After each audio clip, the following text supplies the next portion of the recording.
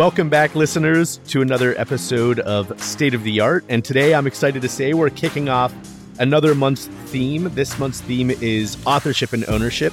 If you listen to the intro episode, you know that. But today we have an awesome guest with us. His name is Kevin McCoy. And Kevin has an impressive resume in the arts as an artist, an academic, a professor at NYU, a co-founder of an art technology company, Monegraph, which we'll talk a little bit more about later. But Kevin has really spent much of his career kind of in the vanguard of artists advocating for and experimenting with all things new.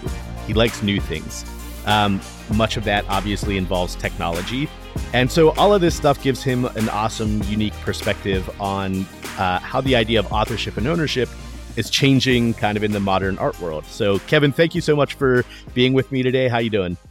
I'm doing really well. And of course, in a Murphy's Law way, as soon as we started connecting, my connection started, getting poor. So I'll move around and find find a better connection. But we'll get past all that, and I'm really excited to be here talking with you. Yeah, one of the perils of doing coast to coast interviews. It's a blessing and a curse, right? Absolutely.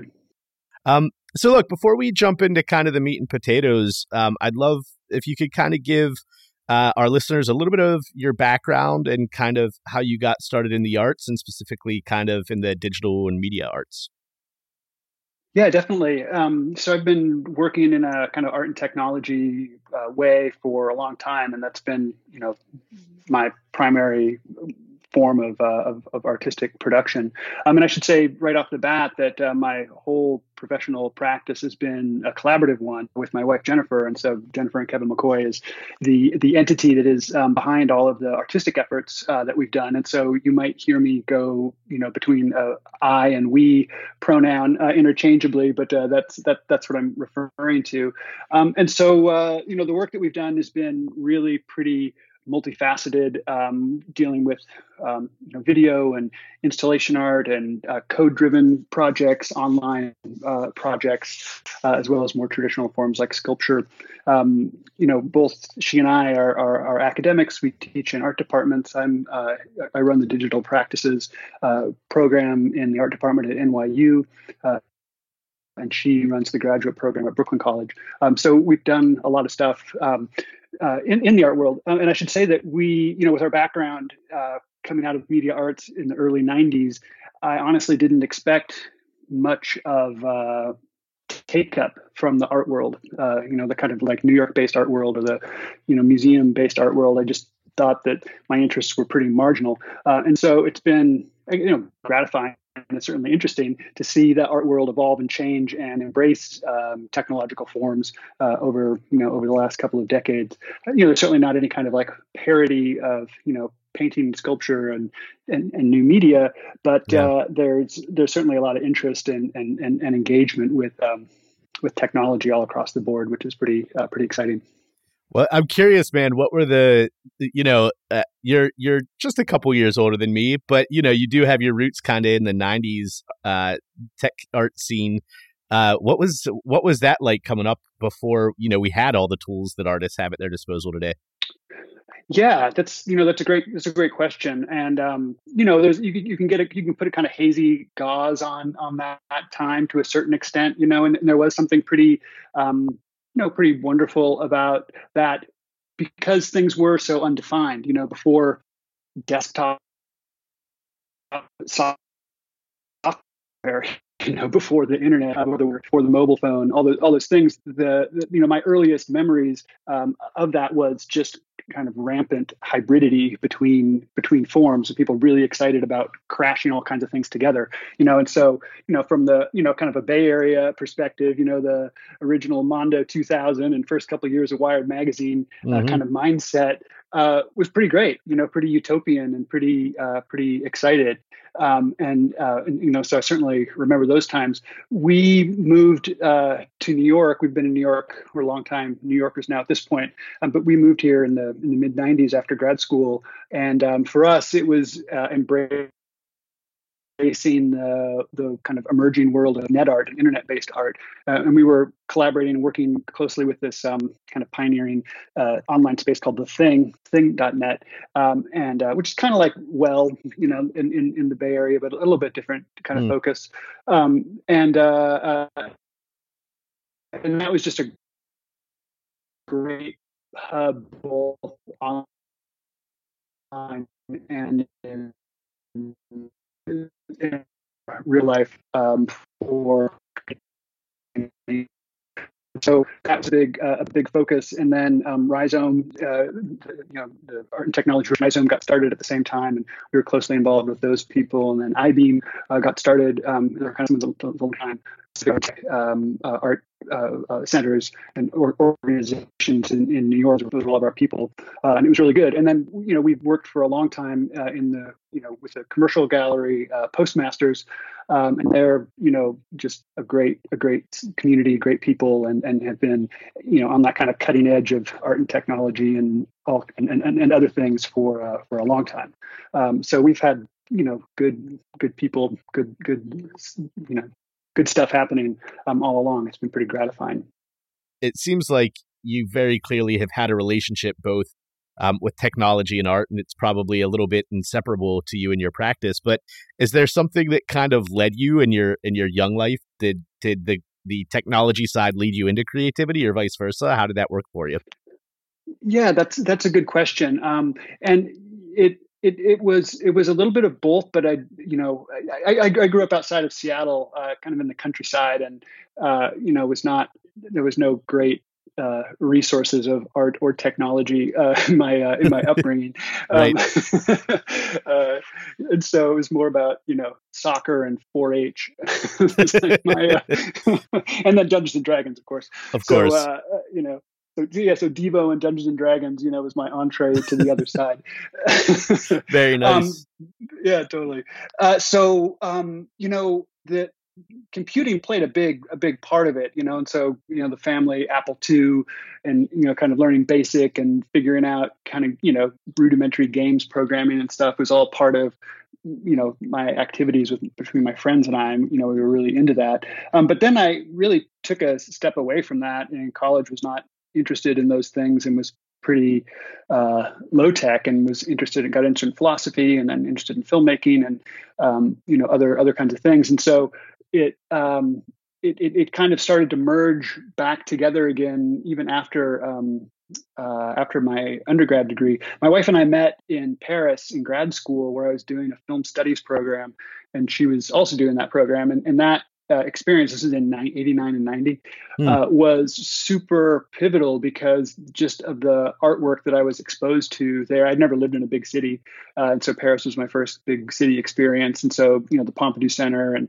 the kind of gallery scene that was happening there, and so that's where I first saw experimental film, kind of classic experimental film, European and American, Stan Brakhage, and on and on. I first saw Nam June Paik and Gary Hill and Bill Viola and these kind of Japanese diarist works, and Chris Marker, on and on and on. All this work that was just this huge revelation, and so for me. And so coming off of that, that's when I thought that it would make sense to put the studies component aside and to engage directly with media and go to art school. And so in the early 90s, experimental film was kind of still chugging along in a way, but we fell into this brand new concept of an art school based at Rensselaer Polytech, upstate New York, that was combining video and computer music and computer graphics, all together, which was such a unheard of concept at the time. And so this was the IER program. Integrated Electronic Arts was the moniker of it, and that was just really, really amazing, really productive. And it was a really, as I said earlier, a really undefined time in terms of what the forms were, what the tools were. You really were inventing things. And so for me, I liked the I've always been into systems and kind of systems-based processes and thinking about a kind of systems or cybernetic kind of mindset and way of working. Sure. And so just the kind of interconnections and malleability of the signal and information was really interesting to me. And so at that time, the most of the my primary teachers were all musicians, and so specifically, I worked with really closely with Pauline Oliveros, who was just such a important figure. I mean, for a lot of people, obviously, but to my wife and I in particular, and just her mindset, her way of looking, her way of listening, the deep listening approach was really where it's at. And she's of course, got deep roots in the Bay Area with Mills and the San Francisco Tape Center and things like that from another era. But so, and I also appreciated her bi-coastal, kind of approach. Approach, right? So yeah, totally. And way of living and everything. So that was really good. And so just that kind of, experimentalism, and openness to technology, was really good. And it certainly didn't hurt to, have a foothold in, these crazy tools that no one knew about called Photoshop or, After Effects, COSA Right. After Effects at that time was really helpful. And then we had a really interesting, we went back to Seattle for a little while after grad school, just for reasons, whatever, and then fell into a kind of, .com moment with a Microsoft spinoff there, where we ended up it was, kind of crazy. We're, this company called Starwave, and we ended up working with Peter Gabriel on a CD-ROM project, this follow-up CD-ROM to Explora called Eve, that was just pretty amazing. Yeah. I mean, it was definitely a tale of two cities, the best of times and the worst of times. Sure. But focusing on the best of times part, it was pretty awesome. And that was where I really was diving into code-based art, making code-based interactive projects, working with Director at the time and Lingo, and making these kind of interactive animations as a kind of storyboard conceptual artist that was then handed off to the actual coder, kind of making all this stuff in C. But that kind of iterative code and image and sound based way of working that we were developing there in the kind of 95, 96 was really formative for us, for sure. And we took a lot of the techniques and thoughts and things we had developed from there and definitely applied it to our work in the latter part of the 90s. Yeah. And I'm curious, I mean, even extending that kind of out of the artistic practice into the educational practice, I mean, what has it been like? How long have you been at NYU? I've been at NYU since 2004, and before that, I was at the City College of New York, which I started in '96. So I've been a full-time professor for a long time, 23 years. So I'm curious what like the particular challenges are of teaching, trying to teach something that by its very nature is kind of on the bleeding edge. How is that translated from like the discovery as an artist into the discovery as a teacher? It's hard to generalize across that period of time, and certainly the tools have changed. Although it's funny. I mean, you can look at it in a couple of different ways, and in some respects, you'd be amazed how things haven't changed. People still, learn the Adobe suite, and that's still a backbone of how things work, and it's still important to, have a code, kind of understanding of code, and I'm, certainly one of the, one of the believers in, learning multiple human languages and multiple machine languages, and think that's important. And obviously the code tools have changed drastically from Lingo and Macromedia Director, through Flash and processing, and now HTML5 and et cetera, et cetera, et cetera. Right.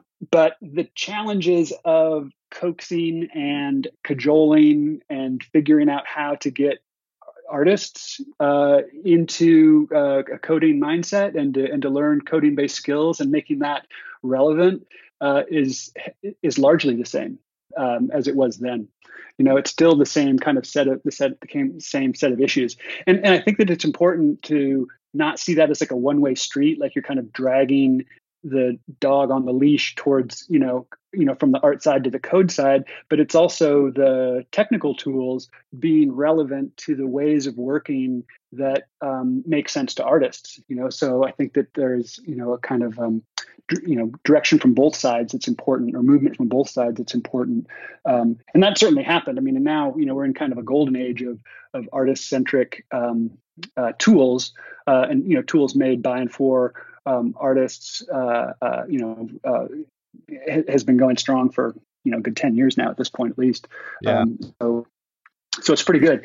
And and all those things, I mean, of course, it's like things are vastly better, right? The internet is better, the microcontrollers are better, the sensors are better, the program coding languages are better, the resources for learning it are all better. So it's definitely vastly improved from, kind of these earlier times. It's always interesting, though, the relationship between an artist and their tools, right? I mean, some artists really like the struggle of working with difficult tools, because sometimes that gives you interesting constraints that you have to work through, right? For sure. Yeah, I would agree with that.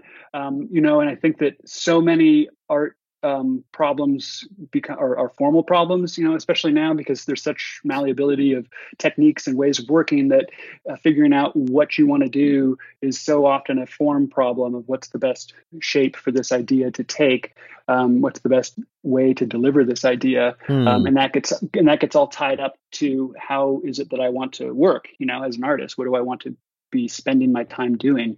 And this is where code-based processes suffer, because you're so often when you're working in an explicitly code-based way, and it's some sort of real time, or it's generative, or it's interactive, or something like that. You have an idea in mind, and it's just there's a goal you're trying to get to, and it's so often it's 90% of the time it's just coaxing the system and the machine to get to where you already want to be. And so there's this moment of like at the end, after hours or days or however long that kind of pit of despair and is of trying to make it all work, of like, okay, great, the machine did what I wanted it to do, right? And so that in and of itself is not so exciting a space to be in artistically. Whereas if you're working in traditional mediums, the colors are always mixing, the image is always kind of coming in and out of focus, on the canvas or on the print press or whatever. And so there's a lot more it's a lot more iterative in kind of an interesting way. And so often that code process is just sort of like nothing. Okay, now it works. And that's a pretty different dynamic. Yep. Yeah, as a professional programmer, I know that all too well. It doesn't change even if that's your full-time job. Yeah, exactly. It's just like, great, the machine's doing what I wanted it to do last week. Exactly. Cool. Well, yeah, I'd like to kind of jump to the meat and potatoes. And, as I kind of teased in the intro, you co-founded Monegraph back in 2014 with two additional co-founders, if I understand that correctly.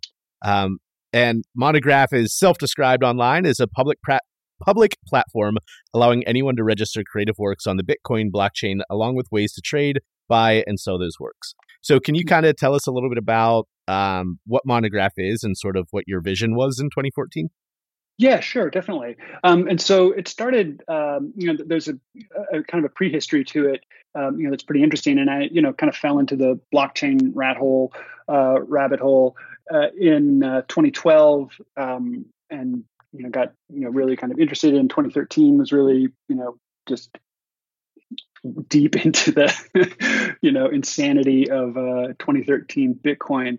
But then, kind of emerged from that thinking about other applications for it. And I had done some experiments in the studio, with early Ripple, when you could make your own token, and made an ART token, and thought about how to, was looking at experiments that people were doing at that time, and kind of thinking about how those could be analogs to something that's more art specific. So, for example, in 2013, there was this guy down in Florida that used the early stage of Ripple to make this token called DYM Dime. And he Hmm. said that if you mail me, this is all in Bitcoin talk form, mail me, whatever it is, pre 1963 silver dimes or whatever, whatever that year is, the dimes used to be made out of silver. Right. Right. Mail me one of those and I'll send you one of my dime tokens. And when you ever want to get a dime back, send me a dime token to my address and I'll mail your silver dime back to you.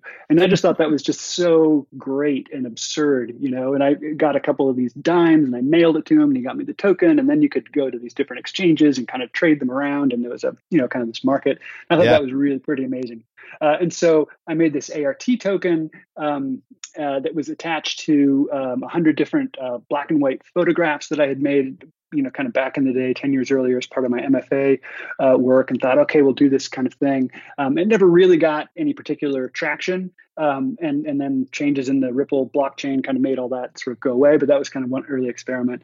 And then the other relevant one was in early 2014, this company, this group of guys out of Princeton called OneName made a system, kind of an identity-based system, and they were using Namecoin.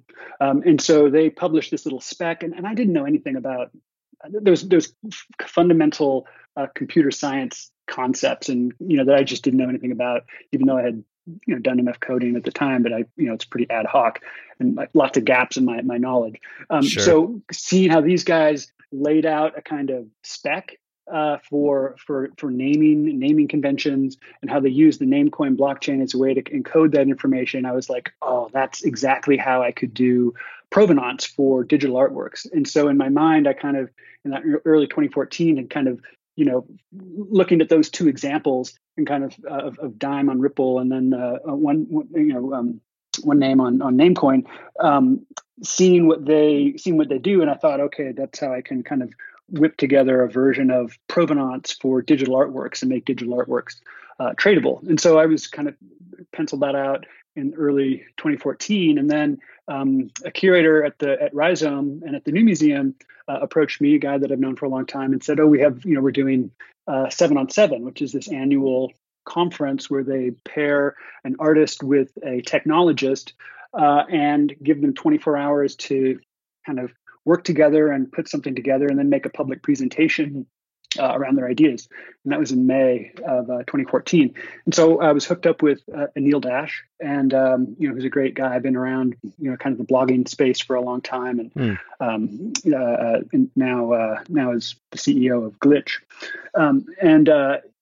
So they put us together, and he goes, "Hey, what do you want to do?" And I go, "I want to make a provenance system for digital art on blockchain, and here's how we can do it." And he went, "Okay, great." And so he knew how to work with. He knew PHP. I didn't know PHP, so it's like, "Oh, I can do PHP," and it's like, "Oh," and so it's like, "Okay, I need to connect to Twitter." So he goes, "Okay, I can do the Twitter API," and then I got all the blockchain stuff figured out. Here's how we do it. So we've made a version of, and so that was 24 hours later, that was Monegraph. And we had working code that you could upload an image, it would hash it. You'd get this kind of code block. There's no wallet integration. It was pretty primitive at the time, but that started the thing. And our onstage examples were the first blockchain tokenization of digital art. And it was these GIF images that I had made, and I registered them using our system, and then we traded them, and he bought them off me for $5, and I transferred them to him, and it was the first time it was there, and surprisingly, it got a lot of interest. People were really galvanized, a lot of attention. Blockchain seems to have an ability to do that, and so right away, people were reaching out to us, and so within a couple of days, I was presenting at TechCrunch in New York, to a very different audience than the New Museum audience where we had been before, and kind of press, and people were kind of rolling in, asking about it, and so that was the start of it. And so he was not in a position to continue it, but he said, good luck and let me know what you do and whatever. And so then the New Museum was starting a incubator called New Inc.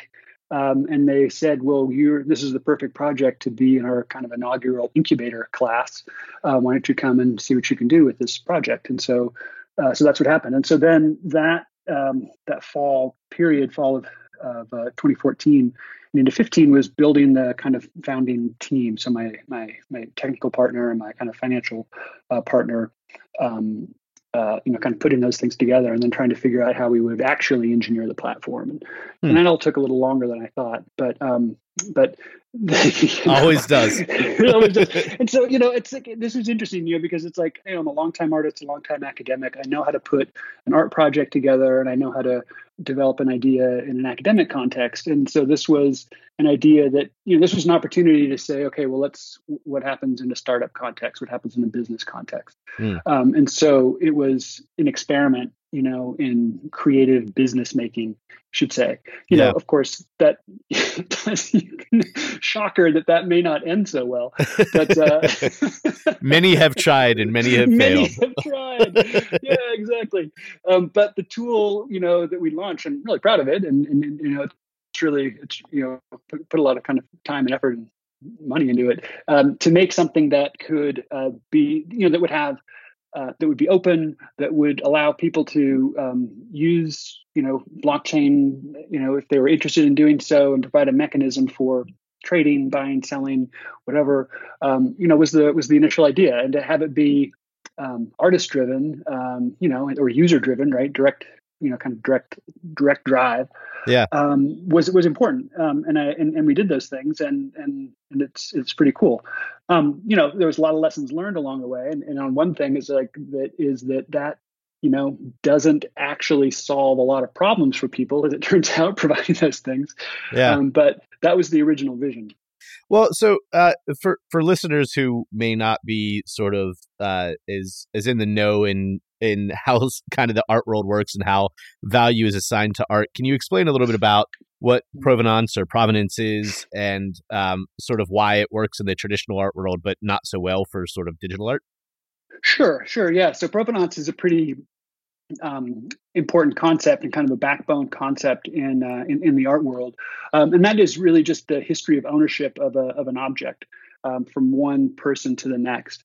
And traditionally, in the in the fine art world, this is an issue when works come up for sale through auction houses, and that and there's a two-part process to provenance. There's also authentication that goes along with it, saying that this is a genuine work by the artist, and these are the owners who have owned this work. Kind of chain of title, kind of ownership over the years. And so that authentication and ownership history is kind of wrapped up together inside that term of provenance. Typically, in an art historical context, the authentication of the works is done through if it's like a long dead artist from hundreds of years ago, then it's done by art history academics in conjunction with the toniest of museums. Their specialists will get together and they'll make a book called a catalogue raisonné that lists every single official artwork by that artist. If it's contemporary artists, say in the last 100 years or so, then it's some combination of the artist representatives from the artist's estate, together with art historians and museum professionals. So it's a very professionalized practice. It's a very sophisticated practice. It's easy to the media likes to make fun of art history majors, and the uselessness of art history majors. But this is classic art history work, is figuring out catalogue raisonnés and what the provenance of works are, and so that is that's a underpinning, major backbone of the art market. And what is in collections and how things are auctioned and the auction prices and things like that. That's all super important information for setting prices and establishing market value for works. And so and there's tons of examples of just weird edge cases with works that are becoming authenticated or losing authentication, or kind of questionable works, counterfeit, all these kinds of things. This process is meant to provide some kind of resolution to those questions. It's not a court of law, because a court of law can't decide that. And so it's the artist's estate, and it's the kind of consensus of the marketplace that decides what those works are. And so, right. The Salvador Mundi painting, this kind of new Leonardo one that just came up, it's pretty, that was controversial. Is that a actual Leonardo painting? There's all kinds of issues around the conservation of that work, and the kind of recreation of it by conservators. There's some controversies there as well too. But just the call that was made for that to be added to the catalog raisonné of Leonardo. Da Vinci was it was important, and there's all kinds of issues. Warhol foundations had all kinds of things, and every major artist has some kind of issues around authentication.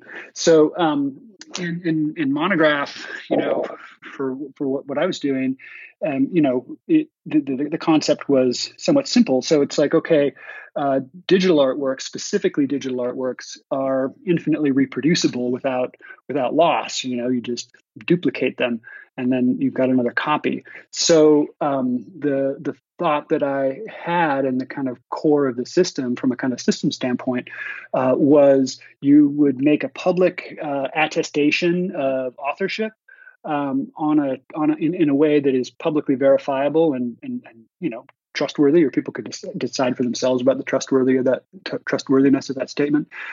Some sort of way to verify the integrity of the file, and some sort of way to store that information in a permanent way. So the permanency and transferability component is what the blockchain provides. The linkage of the file, the authentication and the integrity of the file is done through hashing, which is certainly a standard way that you check some files, for file downloads or whatever. Right. MD5 checksum, right? It's a standard thing. I learned that concept later. That was one of the key concepts. I was like, oh, right. Wow. Oh, that's a great tool. Yep. Like, light bulb goes on. And then initially, at least, it was Twitter, so it's like, okay, if you believe that this is my Twitter account, and I kind of make this statement that this is my artwork and that I'm registering it, and here's the hash, then we put all that information on, and we used Namecoin at the time because, well, we only had 24 hours, and Namecoin gave us 512 bytes per entry that we could cram all this stuff into. Right. That was the model, and then once that was on chain, you could then transfer it, and that was pretty straightforward.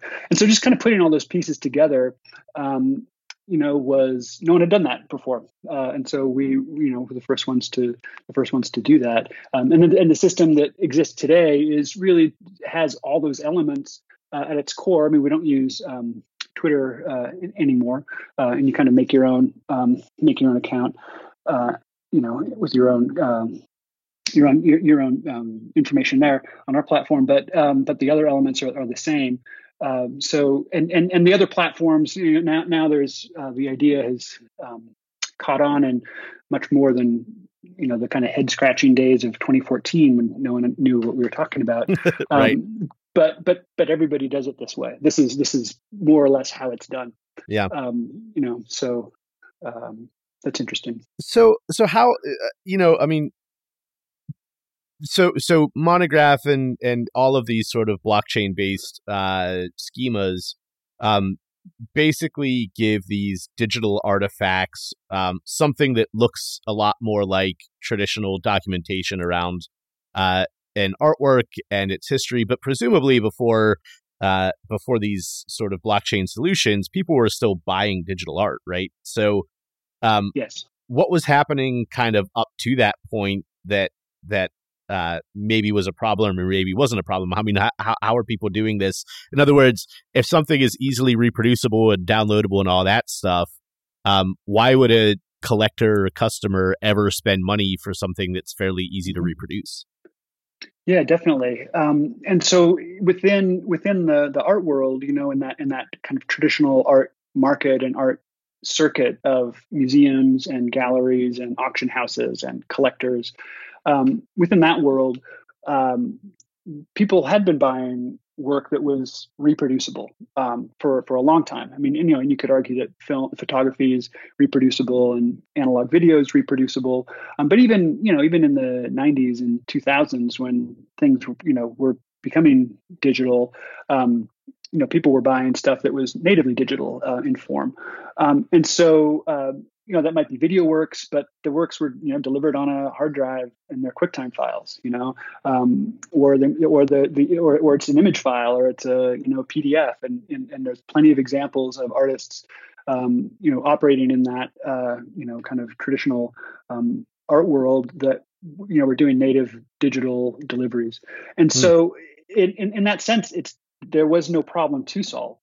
That system worked, and it was just kind of grafted onto the traditional system, which is very much about personal relationships. So, and these are some points to to kind of realize that the market is small, the number of buyers is small, the number of artists that have kind of crossed some sort of invisible threshold to be shown in the galleries or shown in museums and be something that a collector, the small number of collectors is actually interested in.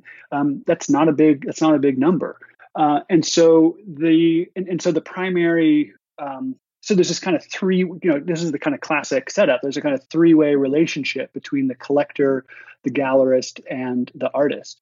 And so the collector and the gallerist are working together, directly, and the gallerist and the artist are working together. And so it's easy to think that in this sort of day and age of disintermediation that, we'll just get rid of that gallery stage and kind of go directly. But that gallery role plays a pretty important part in smoothing things out and just kind of managing issues and managing problems. And it turns out, and this was so fascinating to see with Monegraph, is that artists by and large don't want to deal with the business side of their practice, And so just like on our platform, we had this kind of workflow where you could, describe, is this an art image, or, we were eventually kind of added other kinds of, commercial kinds of things, or we had this whole thing around, newspaper press images, this whole other kind of angle we were thinking about. So it's like, is it an artwork, and then it's like, what's the price, and like people would not know how to set a price for their work. It was just a huge hurdle. And so we saw that 90% of the time, people just went with the defaults that we set. And if we changed the defaults, they went with what we changed it to. And people just click through and, would not, just were not in a position to engage with that. And especially, in a tool or platform like ours that is, disconnected from it's an aspirational platform, right? People are wanting to get their work out there, wanting to make things happen. They don't have a lot of experience or whatever. They don't really know what to say, what to select, and so that gallery relationship helps solve those problems for you. The gallery you can have a conversation with somebody about what the price is and what makes sense. And that's pretty important. And then also in terms of like the sales from the kind of from the collector standpoint, there's just a lot of trust that the gallery provides. It's like, I've got a long-term relationship with this gallery. If they're vouching for this artist, I'm going to respect that. And if there's a problem, I know where to go. I go back to the gallery, and the gallery can solve the problem. So that problem-solving role is of the gallery on the artist side and the collector side is pretty important. So if I understand you correctly, what you're saying is that basically for those people who understand the system and are sort of actively making money and who are fortunate enough to have sort of broken through and get their collectors and their galleries that they're working with, the fact that their work is easily reproducible is not a particularly salient point. That their protection is these personal relationships they have, not the fact that the artwork could theoretically be replicated a million times. Correct. So, yeah, that's interesting. I mean, so does I mean, it's so funny because it's just like one of these scenarios where you can dream up the perfect technical solution, but if that's just not how people operate, it doesn't really matter, huh? Totally. Exactly. And so, and that was certainly a lesson that we learned with Monegraph, and it's a lesson that the new kind of next generation crypto art people are still trying to learn, I think. Yeah. And so and it just goes, it's just so interesting, so you've got this kind of high end, this kind of institutional high end thing, and so the problem takes care of itself in the sense like you have all these digital works, and so and there's no problem with like looking at work, collecting work, and so and I should say that with this, it's like there's a whole like bootleg scene of, as an academic, I know all about this too, where it's just Sure. like you need material to show your students, right? You got to screen work, Right. So getting screener copies or gallery copies or illegal copies from your friends or whatever of like these real artworks. Is happens all the time, but there's just no way that is the basis for some sort of economic value. I mean, you can't sell them. Who's going to buy them? Or you can't donate them to a museum. The museum would be like, where is this coming from? Who are you? What's happening? Yeah. So there's no those images and those bootlegs are just purely informational, kind of placeholders, and they are not carriers of economic value, regardless of how perfect the copy of that file is. It's just not how it works. Yeah.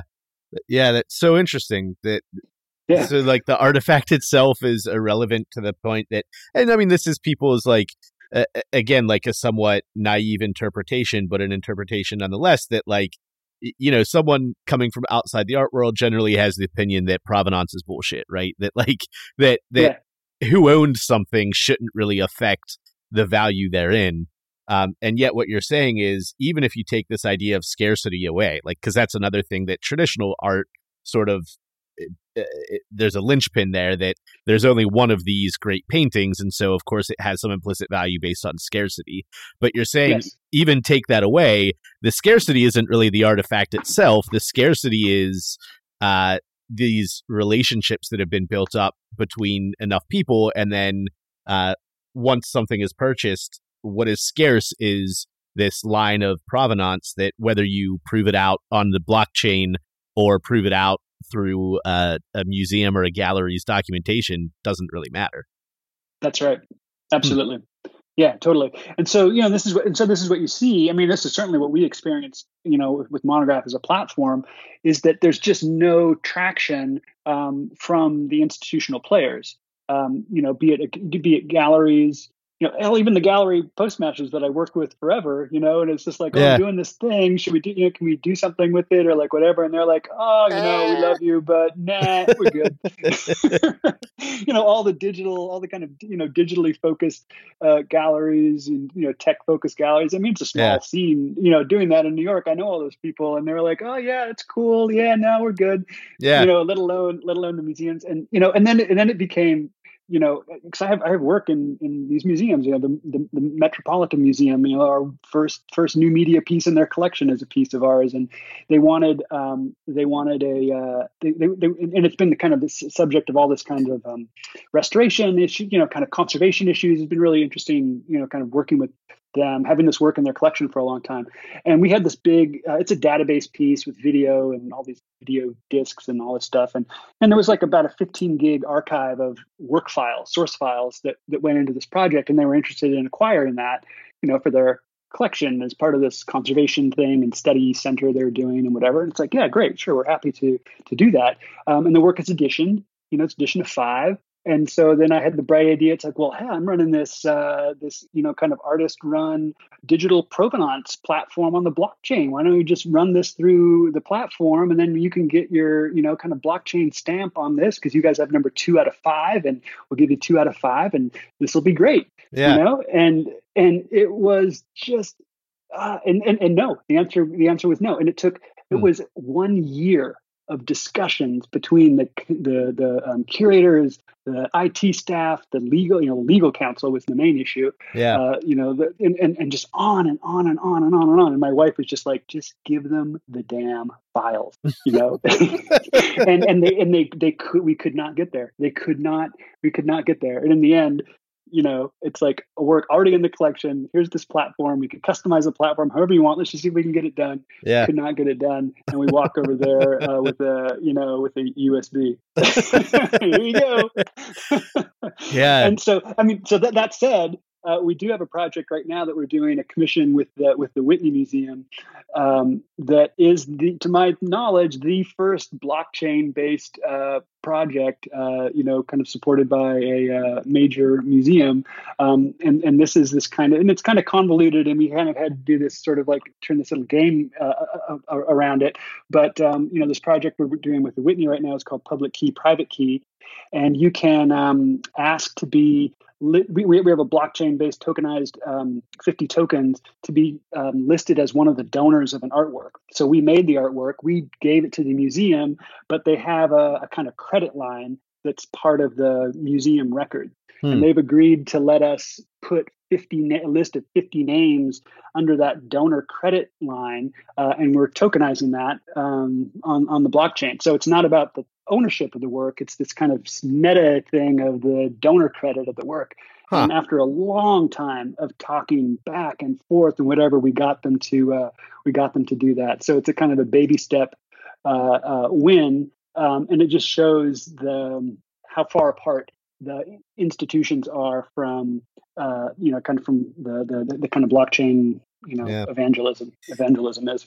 Well, do you think, as you get away from like, as you say, the capital A art world and these sort of monolithic institutions, do you think there's a possibility, or do you see any movement in sort of a more middle market where artists are using this thing to like, one of the advantages, one of the theoretical advantages could be that this art is reproducible, so that instead of an artist having to figure out more or less how many hours they're putting into a monster project and figuring out how they relate that to some kind of value for their artwork, they could actually sell things in volume at a lower cost. But, be tokenized in a way that like there's real authentication for the fact that you bought this thing from the artist. And so it's sort of legitimate, whether it's a limited run or, a large limited run, I guess you would say, but a finite number. Is this something that's happening, or is there any other markets that are appearing? It is. And so, I mean, I think that, what's been interesting to see with the, the kind of, current generation, current wave of, the crypto art, non-fungible token, tokenized artwork scene, and this, is, kind of famously kind of pioneered by CryptoKitties, that kind of had the good fortune of launching that project in the mass frenzy of late 2017 price hype, and everything in blockchain is driven by price, so it's like when the price is high, everything blockchain is happening. When the price is down, nothing in blockchain is interesting. Right. And so CryptoPunks came out beforehand, didn't get as much traction, but CryptoKitties hit right when that price curve was going up. And it's a great project. I'm not saying that it was that they're they deserve it or whatever. It's a great project. Sure. And so that kind of tokenized ownership really took off with them, and then in the aftermath, a number of other platforms have emerged, Super Rare and Known Origin and Data.nyc and other people, and so there and then there's a lot of activity around this platform. So there was a crypto and digital art fair just ended this weekend, and there's another one day thing happening later this month in New York, and there's a lot of interest in it, and so now there's a number of marketplaces where OpenSeas.io, where these things are being sold, and so there is a community that has come to it, and it is a new community.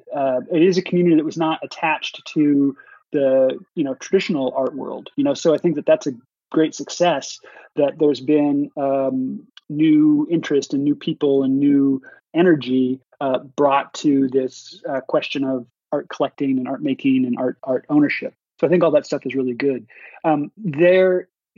It turns out that they're pretty isolated.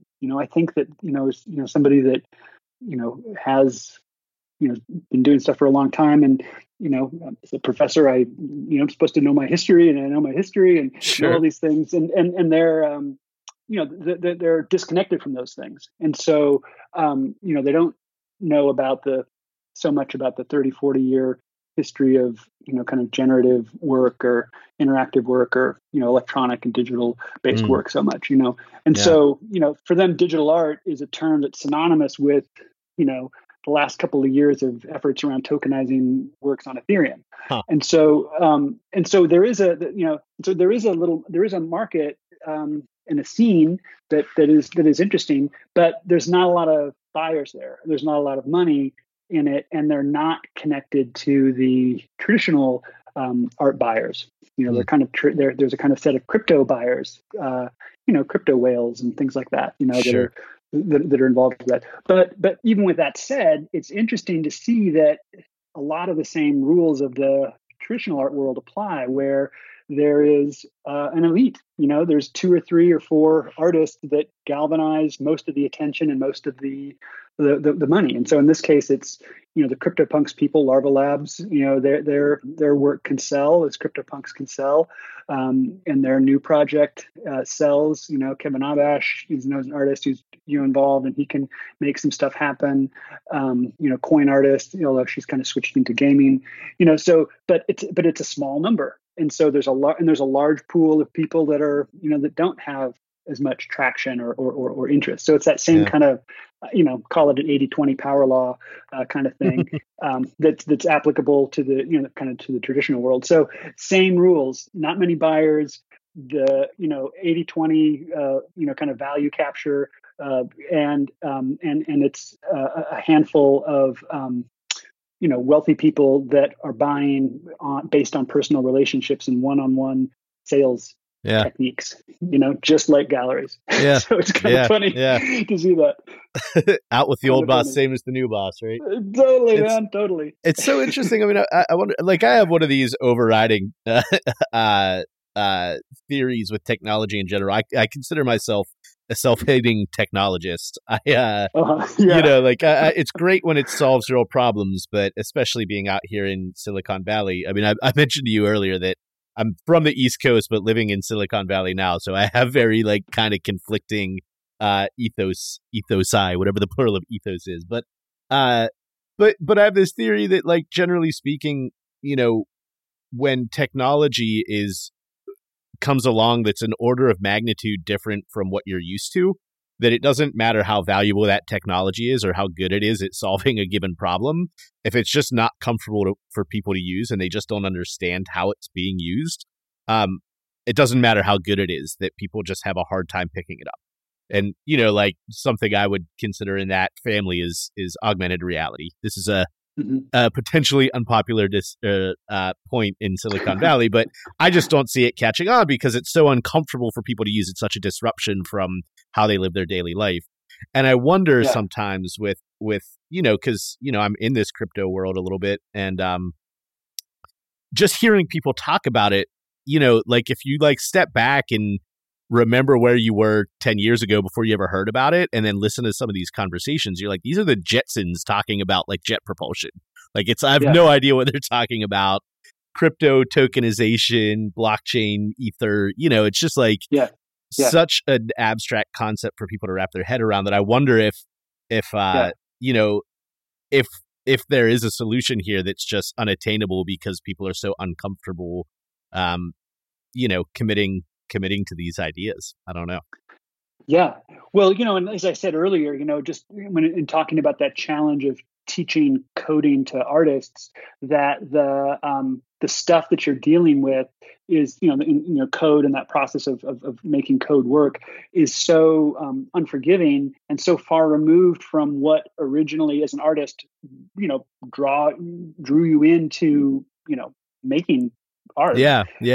Right. And so the same thing is absolutely the case with blockchain, so it's just we got this, so we can kind of tokenize these things. And then of course, and then it's oh, well, how do we have resale royalties, and how do we make resale royalties happen in a kind of off-platform way? So it's open to kind of different platforms, and we have all these kind of layers of smart contracts of this or like that, all this kind of thing, and it's all just it's metadata on top of metadata on top of metadata, right? And each one of those things is taking you away from the artwork, the actual the bits of the artwork, the bits that make up the file that you're supposedly interested in. And this is true with collectors, even the traditional collectors, it's like I've got traditional collectors, and they come to the studio, and it's not about speculation for them. It's not about resale, and it's about dialogue and conversation with the artist. It's like, what are you doing? What are you interested in? Tell me about what you're working on. What are your ideas? And so the work and the ownership of the work is really just kind of a pass or a key to that relationship, to give them access to that relationship. It's a kind of coin of the realm. And so all of these kind of things that are metadata regimes, right? And so metadata regimes are just not that exciting, and often are the Right. site, the source of much Orwellian hardship in our lives. So to kind of be all excited about innovations in record keeping and ownership when it comes to artwork is kind of missing the point of what people are interested in with artwork. Now, you'll get artists that are all excited about it because the pitch that they hear is, this is going to earn you money, right? This is going to solve the financial side of your profession, through resales and whatever. So, and the artists are like, cool, that sounds great. Sure. And you can show my work, and you're interested in, kind of showing my stuff, and you like what I'm doing, and you're excited about this. Or like, that all sounds great, but, and I'm not saying that artists don't understand the tech, or they're, whatever, uninterested or whatever. They certainly can kind of go through a learning process to it. But, the main direction that all these conversations is going is away from art, towards something else. And that is, probably why the art world has not raced to embrace it. I know we're running short on time, so I don't want to get too far in another direction, but I am curious, from a high level, if this model isn't panning out so well, or it doesn't seem like it's really solving problems, do you see any models that are happening, technology assisted models that are exciting that you're interested in? Yeah, I mean, I think that we're really in an age of the patron rather than the collector. And I think that people are interested, as I was saying, with these, kind of talking about with the relationship with the collector coming by the studio or whatever. People want to be involved in artists' work, and want to be involved in artists' processes and see the results of those things. And so, the rise, during the same time frame, the rise of blockchain technology is the rise of crowdfunding platforms, and so Kickstarter just had its 10-year anniversary, and of course Patreon is, kind of taking over the world in its own way. And Instagram, and the kind of direct connections and kind of sales that are kind of happening through Instagram. And so that kind of integration of direct connection via social media and payment apps, which is I see as just another form of patronage. And then Patreon and Kickstarter crowdfunding, that to me seems much more about what the way people are working now. And so that question of ownership and authenticity and provenance is a niche concern. And a concern most at the top level, and people can even do limited. It's like a Kickstarter award, and it's like only 10 people get this file, and so and it's at the $100 level, and they on their website they show like 2 of 10 left or whatever, and it's like at the end of the day, does it matter that the blockchain token, proves that it's 10, or is it just the website there that says 1 of 10, and then you get the file, and the artist knows, and and everybody knows that wants to know that you're one of those 10. That's enough for a lot of people. Yeah.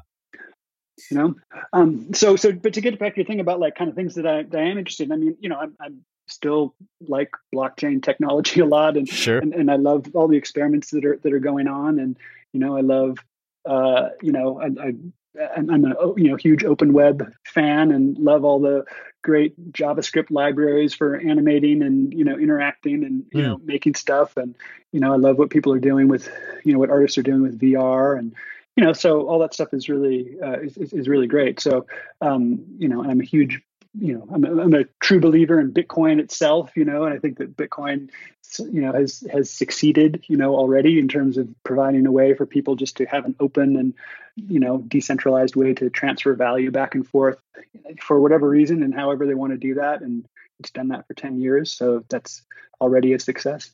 So I think that things are Things are fine. There's no problem. I appreciate that, man. And it's funny, there's something very academic about that too, that like you can critique something, but that doesn't mean that it's worthless or that, that it didn't have its place in history or whatever. No such thing as a failed experiment. It's just like, do your work, man. It's good. Show me what you got. Yeah. That's also it's a total New York thing too, where it's just like, show me what you got. I want to see it. Let me see. Oh, that's cool. Okay. Yeah. Great. Yeah. Yeah.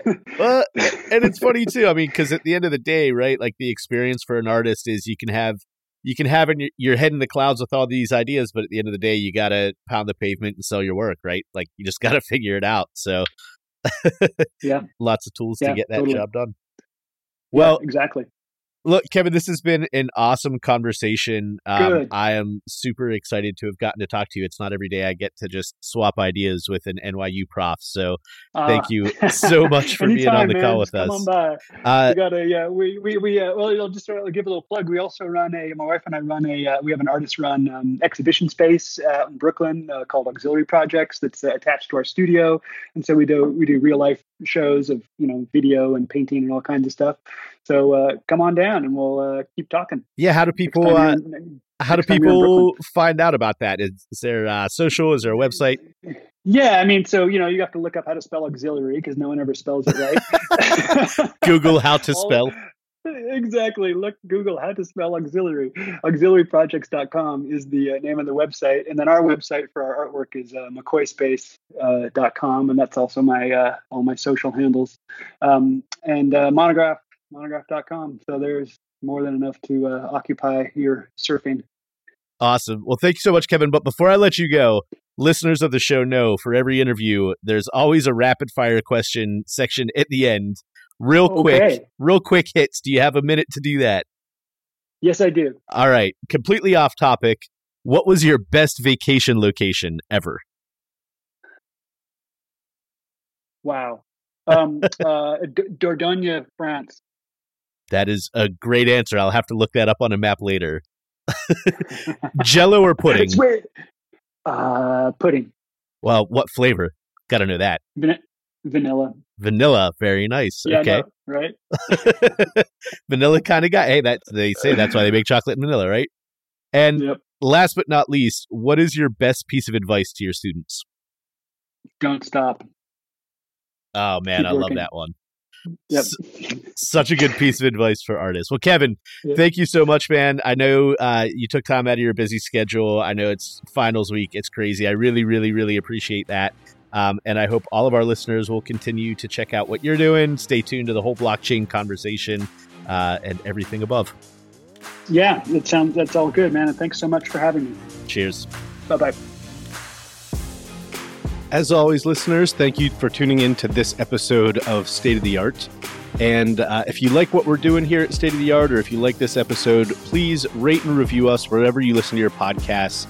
5-star reviews are always great. That's the most helpful thing you can do to help us grow and to find other awesome listeners that like the same things you do. So thank you so much again, and I hope you tune in next week for another episode of State of the Art.